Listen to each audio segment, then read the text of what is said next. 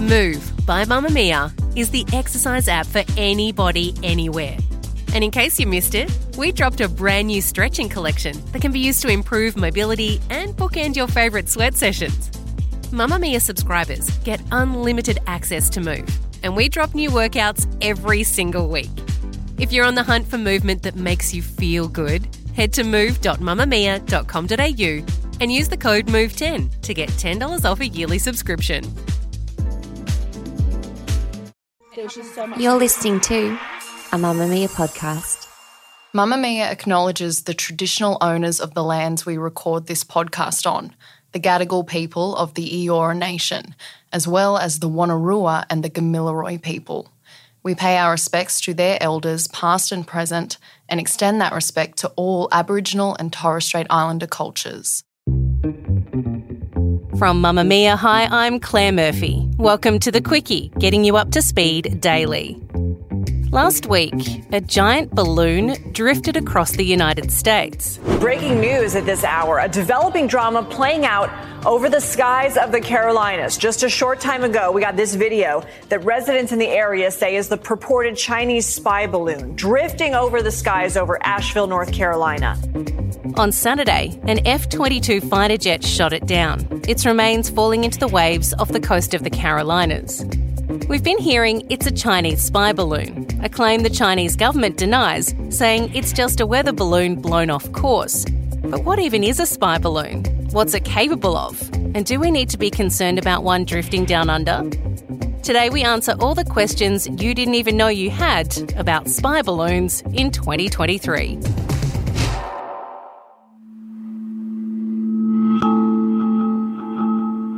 On Saturday, January 28, a giant balloon was detected in the skies above Alaska, north of the Aleutian Islands.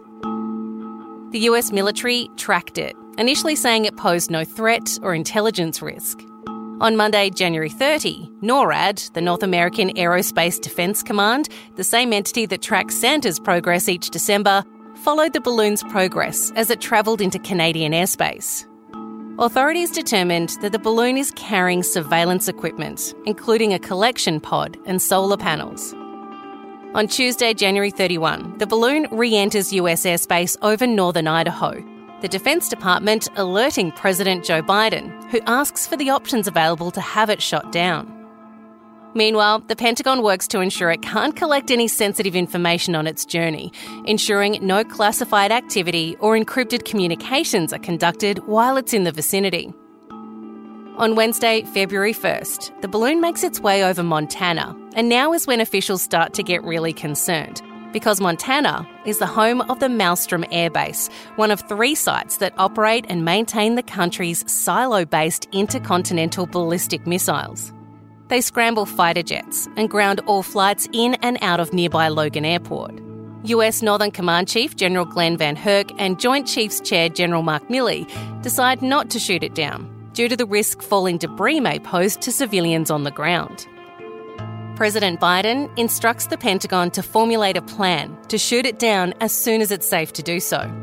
On Thursday, February 2, Secretary of State Antony Blinken and Deputy Secretary Wendy Sherman meet with Chinese embassy officials. And later that day, Blinken decides to postpone his planned trip to Beijing. The next day, Friday, February 3, the Chinese Foreign Ministry releases a statement admitting the balloon is Chinese, but claims it's a civilian ship used to collect weather data, which has accidentally entered US airspace. US officials push back, saying it's clearly being used for surveillance and is a clear violation of US sovereignty.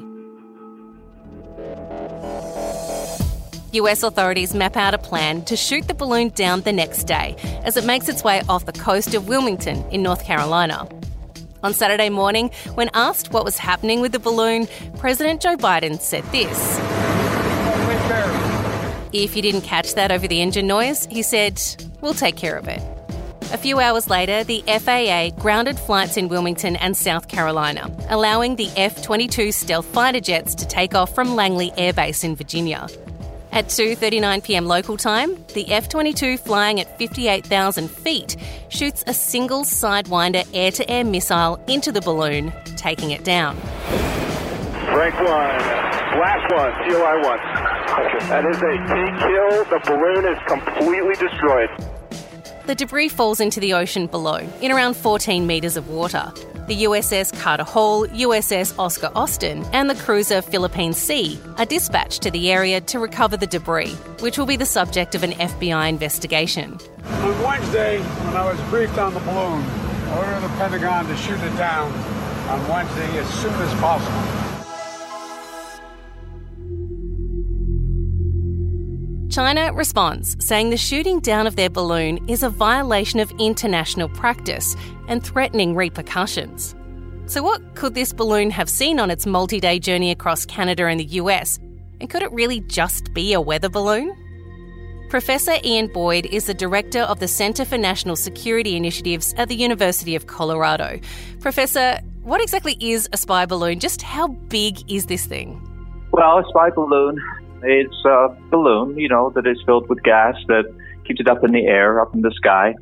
And the spying part means that it's looking down at the ground and collecting information and probably sending it back to whoever's operating it. In, the case of this balloon over the U.S. that China has admitted is theirs, the U.S. government is saying that it's really quite large. So, the sort of vehicle part underneath the balloon itself is said to be about the size of 3 buses. So that's pretty big. And it's part of, I think, why the U.S. has been saying that it's a spy balloon rather than a weather balloon. Do many countries actually use these spy balloons? I mean, have we seen them over the US before in recent times? Well, I think the U.S. government has been starting to say that there have been a few cases recently. Balloons have been used for reconnaissance going back to, World War I and World War II. They were used in the Cold War to spy on the Soviet Union. The U.S. used them in Afghanistan more recently. It's still, I think, part of the surprise for this whole story is that using balloons for spying sounds, a little bit low-tech and old-fashioned. But I think that's what makes it an interesting story. Well, why do you think that is? I mean, wouldn't things like satellites be doing the same job? Why would they be using this kind of low-tech stuff? Yeah, satellites are what people generally think of for spying on a grand scale these days. But satellites do have some challenges. Usually satellites are operated in 2 different types of orbit. So one is where they're closer to the Earth. It's called low Earth orbit. And when you're in low Earth orbit, you are continually flying around the Earth. So you don't stay over one region of the Earth for very long. It takes about an hour and a half, actually, to go once around the Earth when you're in one of those orbits. So that satellite is closer to the Earth, so it's able to see things fairly clearly. But it doesn't have what is called persistence. It does not stay over the same part of the ground, the part of the Earth, for very long at all. It just kind of whizzes by overhead and images what it can. The other type of orbit that satellites use is called geostationary orbit. It's a fancy term, but it really just means the exact opposite of that. You have 100% persistence. You are always over the exact same region of the ground all the time. So that's good. You have persistence, but it turns out to be able to do that, you have to be much, much further away from the Earth. And so, we all know in our own lives that the closer you are to something, the better you can see it. So satellites have these challenges. And I think that the balloons kind of address those challenges in a little way, that they're even closer to the ground than the low Earth orbit satellites. So it makes it easier to see things. So I can kind of see that there are some advantages over satellites. And that's why, people still are thinking about using balloons for spying. What exactly is this capable of? Is it actually able to get imagery that could be a threat to national security? Yes, it's certainly possible when you have a vehicle that's the size of 3 buses, that it could be equipped with, a lot of high-tech cameras with very significant magnification. They likely would be using different kinds of imaging instrumentation. So, the cameras that you and I use to take photographs are what we say is in the visible part of the electromagnetic spectrum. There's other parts of the spectrum, like infrared, that allow you to see at night. There's other parts of the spectrum that allow you to see through clouds. So, without getting too technical, I think that the balloon would have a lot of different sensors capable of piecing together a lot of interesting information. I do think at the same time that it's unlikely that China, if it is a spy balloon, has learned anything that it could not get in some other way, most likely from satellites. I think that's still part of the mystery. Why would China be operating this thing? Well, we know now it's been shot down and is being retrieved out of the ocean. This is going to be investigated by the FBI now. What kind of things, if anything, can they actually get from the wreckage of this? Would it be beneficial for information that could be looking at a threat to national security? And what if they find out it really is just a weather balloon? Well, that's obviously one of the possibilities. I mean, I think that even though probably the debris is spread over many miles and it's in the ocean, I'm pretty sure they'll be able to retrieve, enough of that debris to be able to really tell a lot. I mean, I think the U.S. intelligence community is really like a treasure trove for them, this opportunity. They'll be able to tell a lot about the vehicle itself. Like I said, 3 buses. There's going to be a lot of stuff in there. Are there propellers? Is there communication equipment? Was this balloon sending images and information back to China? Was it receiving control information from China? What kind of cameras did they have? So, I mean, if it's really a spy balloon, if I'm China, I'm obviously very concerned that the U.S. is going to have an opportunity to take a good look at Chinese surveillance equipment. Well, say it is a spy balloon. What kind of political message does that send? Because it's not like it's inconspicuous. It was always going to be seen. What statement does that send? This is, again, one of the key questions, I think, of this whole incident. Certainly, maybe it is a weather balloon that they lost control of. But it seems unlikely, as I said, due to its very large size. And then also its proximity to the U.S. I mean, China doesn't need that, detailed level of weather measurements all the way over near the U.S. And then, so maybe it was an experimental surveillance balloon. But I think that seems unlikely because if China lost control of it, I think they would have tried to recover it or just blow it up, right? And so I think part of it, there's a possibility that this is another example, a kind of list of such events where China is trying to, what we would say, go against the norms of behavior for international behavior. They have, in the South China Seas, often done some very provocative maneuvers. A few years ago, they shot down one of their own satellites. And, my feeling is China probably underestimated the extent of the U.S. reaction to this, the international reaction to this. I think they were hoping to just irritate the U.S. a little bit.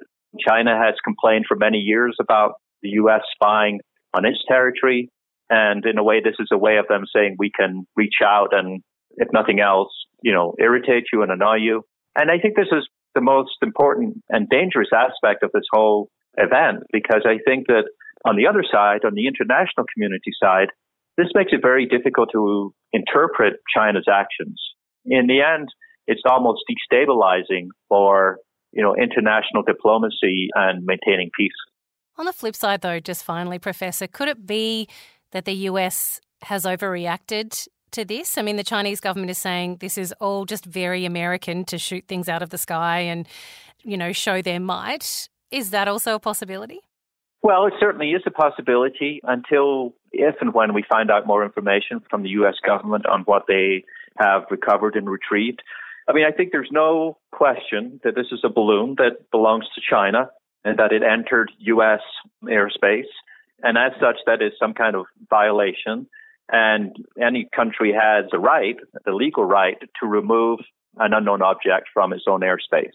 So I think that, part of the U.S. strategy here, I mean, they could have shut it down right away. They talked about, maybe that's dangerous for debris hitting the ground, which is maybe true, but it's quite low probability in the end of anybody getting hurt.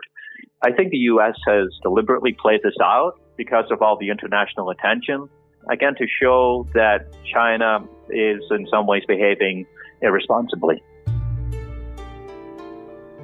These types of Chinese surveillance balloons have been used quite regularly in the past few years, spotted over countries across 5 different continents, including Asia and Europe. And in fact, there were 3 previous instances of them being spotted over the United States. twice while Donald Trump was president and once at the start of the Biden administration. There's even another one currently floating over South America, which Beijing has also admitted is Chinese but is simply another one that's blown off course. Australia's Foreign Affairs Minister Penny Wong told Channel 9 that we haven't had a case of a spy balloon being floated over Australia at this stage. Well, I think the Defence Minister has said we're not aware of such. But what I would say is, obviously, Australia will always act to protect its sovereignty and always expects other countries to act in accordance with international law. That's the approach we take. But she says if it were to happen to us, we would handle it while also trying to ensure diplomatic relations don't go south. And we would add our voice to, I'm sure, the voices of many in the region saying we want to make sure we have a stable, peaceful, prosperous region. We want a stable, peaceful, prosperous world.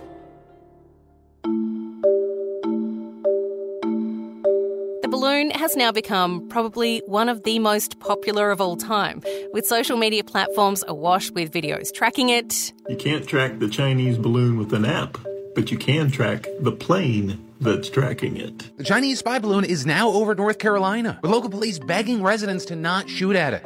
Many more watching it shot down. I just saw a flash. Paul! Look! Yeah. It's Paul! Oh! He got it! He got that motherfucker! Oh, I got it, dude! I got it! Oh my God! I got it, baby! Oh, they hit it! They hit it! Yo! And there's even footage from the coast of Navy boats bringing the debris into shore. And then, of course, there are the thousands and thousands of parodies involving Top Gun, Independence Day, and general heck yeah America vibes. Is that a Chinese spy balloon? Nelson? Yes, Daddy? Bring your rifle real quick.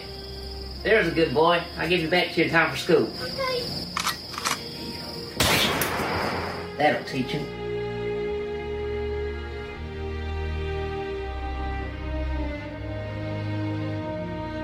That's the quickie for today. This episode was produced by myself, Claire Murphy, and our executive producer, Callie Borg, with audio production by Tom Lyne.